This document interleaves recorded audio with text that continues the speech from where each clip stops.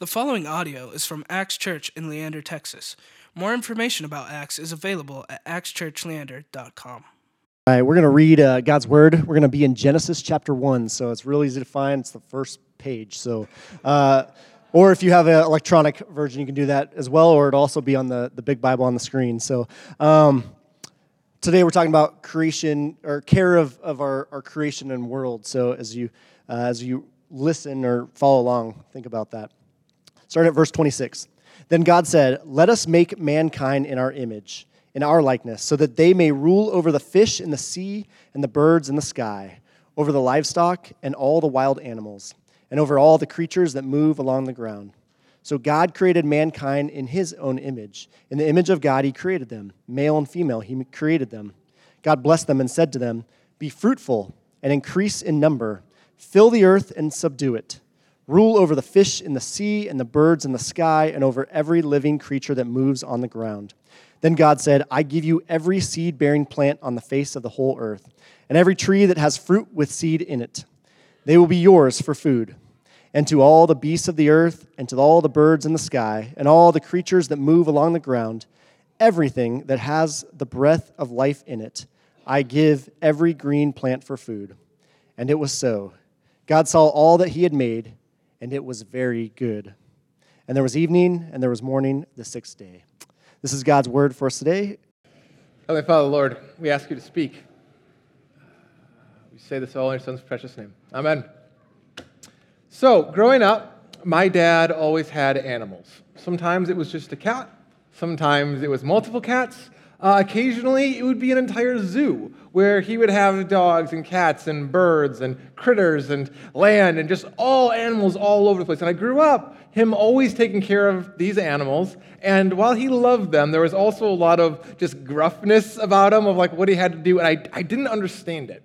And I remember I was about 19 years old, and my dad said, "Son, one day you're going to have a zoo." And my exact response was, "Don't put that evil on me," right?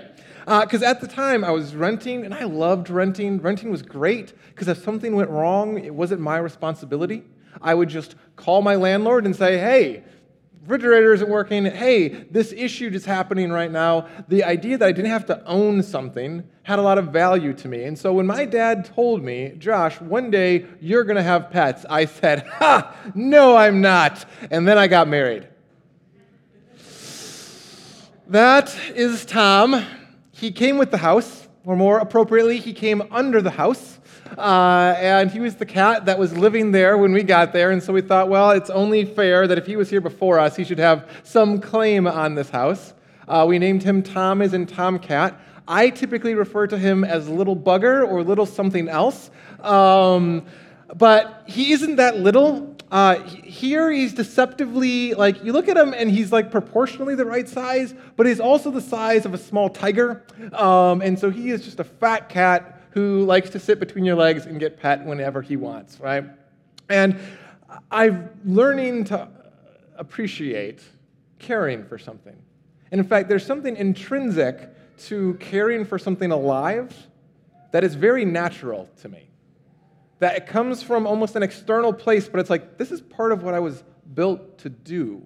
When we garden, when we maintain what is creation, this living, organic world that we live in, something deep inside of us connects to it.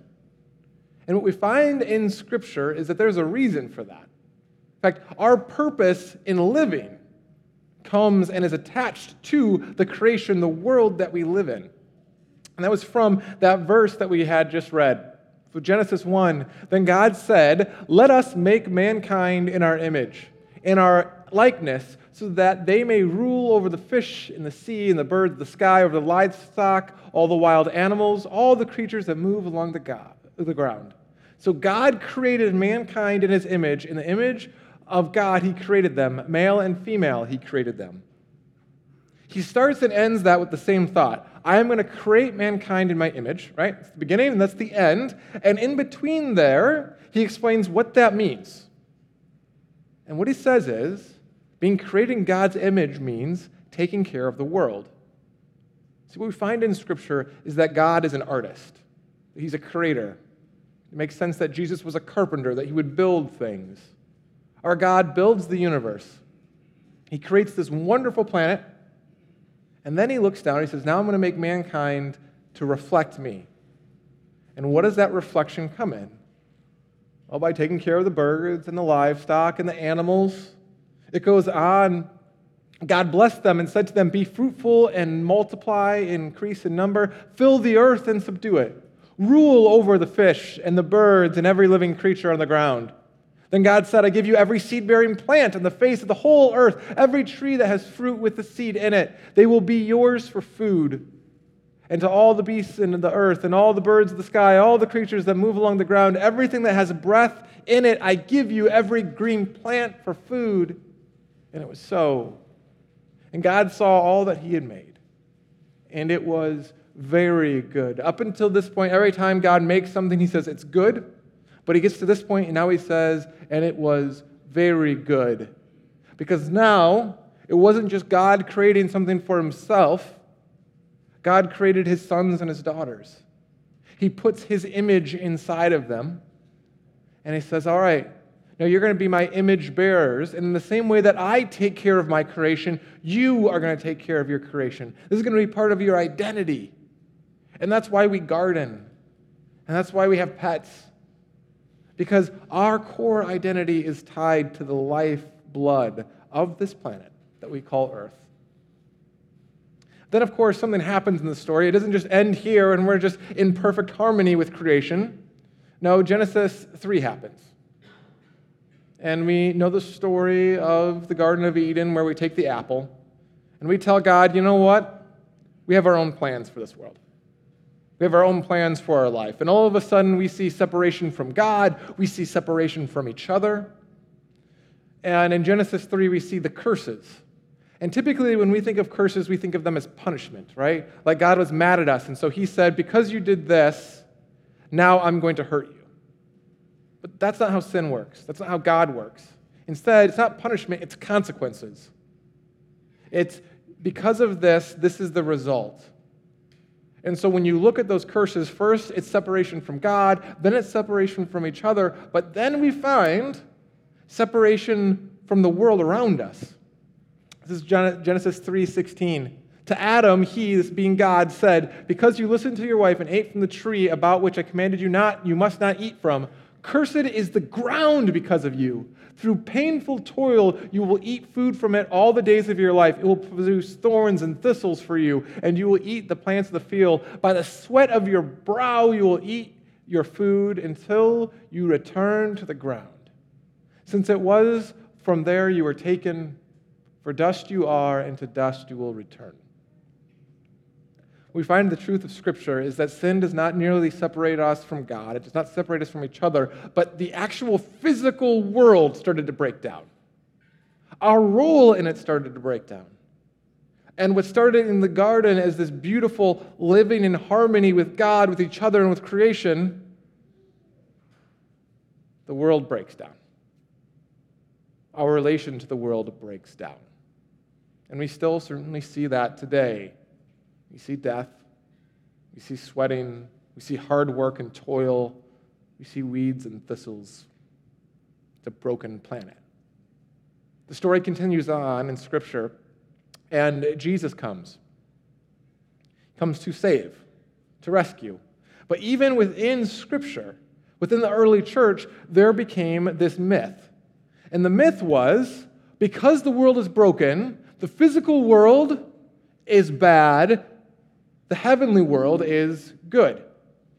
And this was actually a part of Greek philosophy. Plato, who most of us learn about in high school, had come up with an idea. He looked at a broken world. He looked at things like cancer and death and aging. And he said, you know what? The physical world is the problem. Because the physical world is the shadow of the intellectual world, of the spiritual world. And he had this concept called the logos. And if you read Plato's writings, this word logos, it's where we get the word logo from, it meant the divine.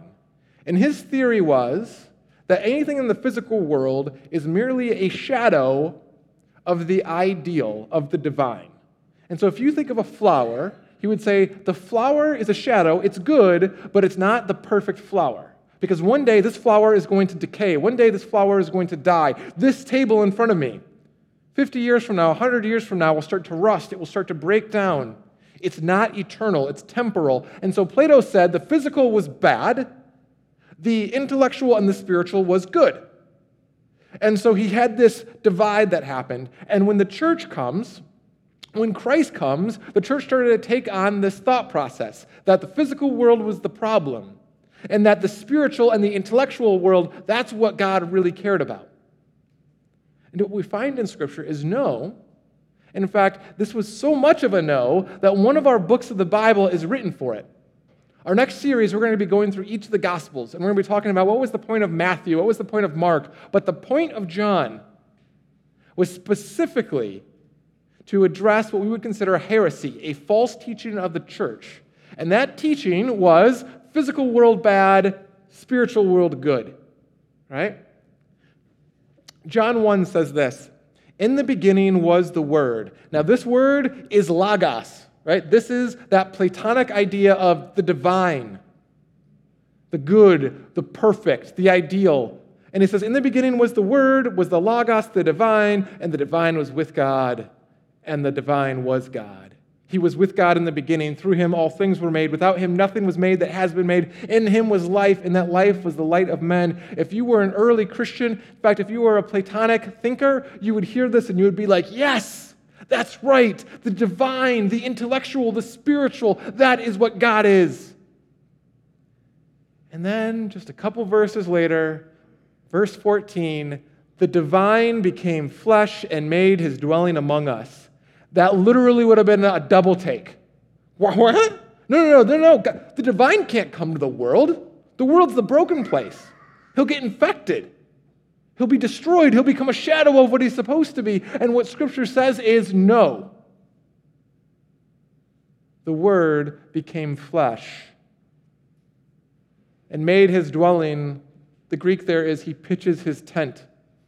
He lives among us. God made a very clear statement in history in saying this idea that the spiritual world is better than the physical world is not of me. It's not the point. And I'm going to prove it, he says. In fact, one of our most well-versed Bible verses comes from John 3:16, and we typically take this verse and we take it as an individual verse. And yet, what does it say here?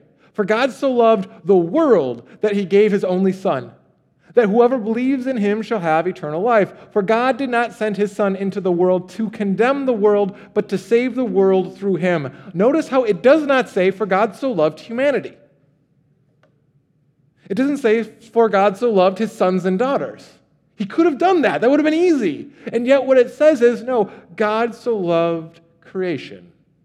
That word there is cosmos. Cosmos in Greek meant everything, meant all physical reality. And what we see in Jesus is that, yes, he loves us each individually. Yes, God loves his sons and daughters. And yet, his plan for salvation was not about individuals. His plan for salvation was not merely an intellectual idea or a spiritual reality. His plan was for a broken world. And he was looking back to Genesis 1 where he said, and it was very good. And I created mankind in my image. And that image connects them to creation. He says, that's what we're going back to. That's what we're going to work for. That's what it means to be the church. So we've been going through this series called Unleashed. And just talking through, why does church even matter? Why did God decide this is the way I'm going to do it? I'm going to bring people together. It doesn't seem the most effective way. Sometimes it's boring. Sometimes we do weird stuff. And yet what we find in Scripture is God had a plan for his people. He had a plan for his community. We've been talking about how God planned for us to be his ambassadors, to be advocates for the weak and for the powerless. And today we're talking about how God planned for his sons and his daughters to be caretakers of the world, of this planet that we find ourselves on. That there is a purpose for this, and it's not merely a spiritual purpose. It is a very physical, tangible, life-giving, and I mean that in the most basic of ways. We caretake life in a garden, with animals, and certainly with each other. And when we look at what is the purpose of creation, the first one is obvious, and yet we forget. It's our home. We literally were built of it and from it, right? Scripture says God created mankind from the earth. And if you are a 7-day creationist or you believe in 7 billion years, guess what? It's the same story. We come from the earth. We come from creation. Genesis 2 says, "Then the Lord formed a man from the dust of the ground. He breathed into his nostrils the breath of life, and the man became a living being." What we find in Scripture is our home is not somewhere else. Yes, we believe in heaven. But when you read Revelation, what you find is there are new heavens and a new earth, and they come together. And guess where our home is? Earth. We were built for this planet. This is our home. And in the same way, where when I was renting, my perception of my home changed to when I bought a house, right? When I was renting, spilled wine on the carpet. Well, there goes the deposit. Right? That was the end of it.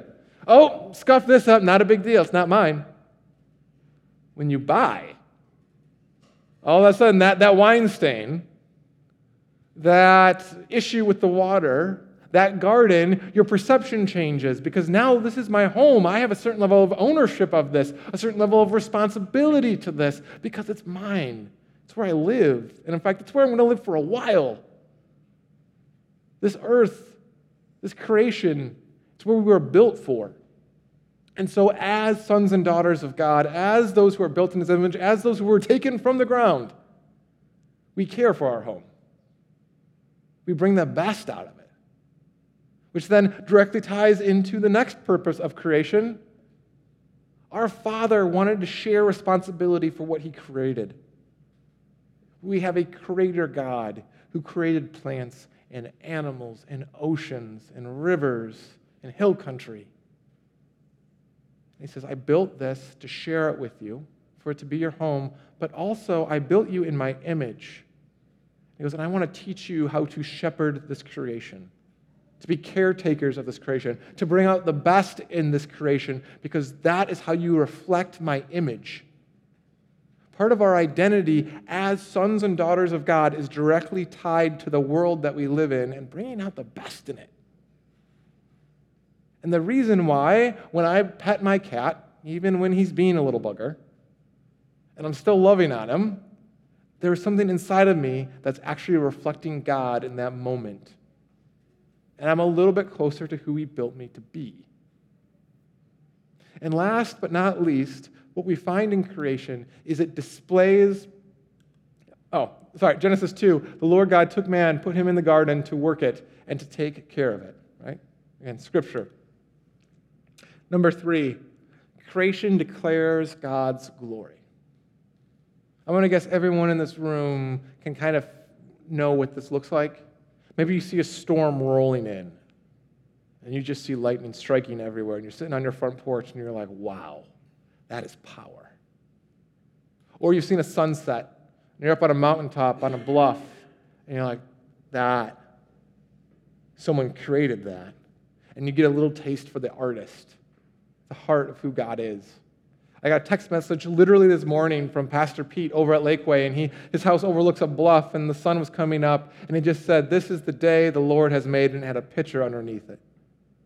Because creation declares God's glory. It's all over the Psalms. The heavens declare the glory of God. The skies proclaim the works of His hands. Day after day, they pour forth speech.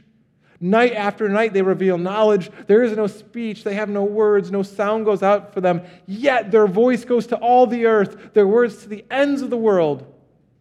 In the heavens, God has pitched a tent for the sun. It is like a bridegroom coming out of his chamber, like a champion rejoicing to run his course. It rises at one end of the heavens. We find in Scripture is that creation shows the heart of who our God is. It shows His artistic ability, His strength, His insight. We have a God who makes beautiful things, who specializes in making beautiful things. And one of the tensions that we have in the church certainly in modern Christianity, is we sometimes think, so we see creation, and that's the gospel. Creation is the gospel, and it's not. Jesus, the Logos, coming to earth, putting on flesh, taking broken people out of their separation, connecting them to God, connecting them to each other. That's the gospel. That's the heartbeat of what makes the church the church. But here's the trick, though. The gospel is not the point. It's not your purpose. The gospel is how we get to our purpose. And our purpose is creation.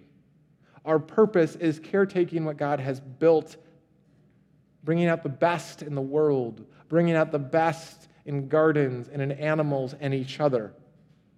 And in that, the heartbeat of the gospel, forgiveness of sins, connection to God, we then are alive to reflect the image of God, to go back to Genesis 1, to be able to care for, to raise up, to protect and steward God's creation. So as Christians, it's not, are we Christians or caretakers? No, it's Christians as caretakers. Because our God built this planet. Our God came up with the idea of birds and of plants and of cats. And he gives them to us. He says, now I want you to take care of them. And so as we wrap up the series of Unleashed, at least on the intellectual side, what I want you guys to take today is that God built this planet for you. This is your home. And you reflect his image and share his glory when we take care of it, when we provide for it, when we bring out the best in it. Because that's what we were built to do. Heavenly Father, Lord, we come before you humbled for our home, humbled for the responsibility, and certainly humbled by your glory that we see in creation. And yet we come before you in confession, Lord, that we're going to be honest that all too often we go back to Genesis 3. Lord, in our own selfishness, our own laziness, breaks down your creation. It breaks down our relationships with each other. Lord, our sin breaks down our relationship with you. Lord, we come boldly asking for forgiveness. Boldly asking for the divine that showed up in flesh and said, not only do I forgive you, but I am going to send you out as change agents and caretakers for this beautiful world that we get to live in. Lord, we say this all in your Son's precious name. Amen. Thank you for listening to this podcast from Axe Church in Leander, Texas. Feel free to share this message with others and stay connected with us at axchurchleander.com.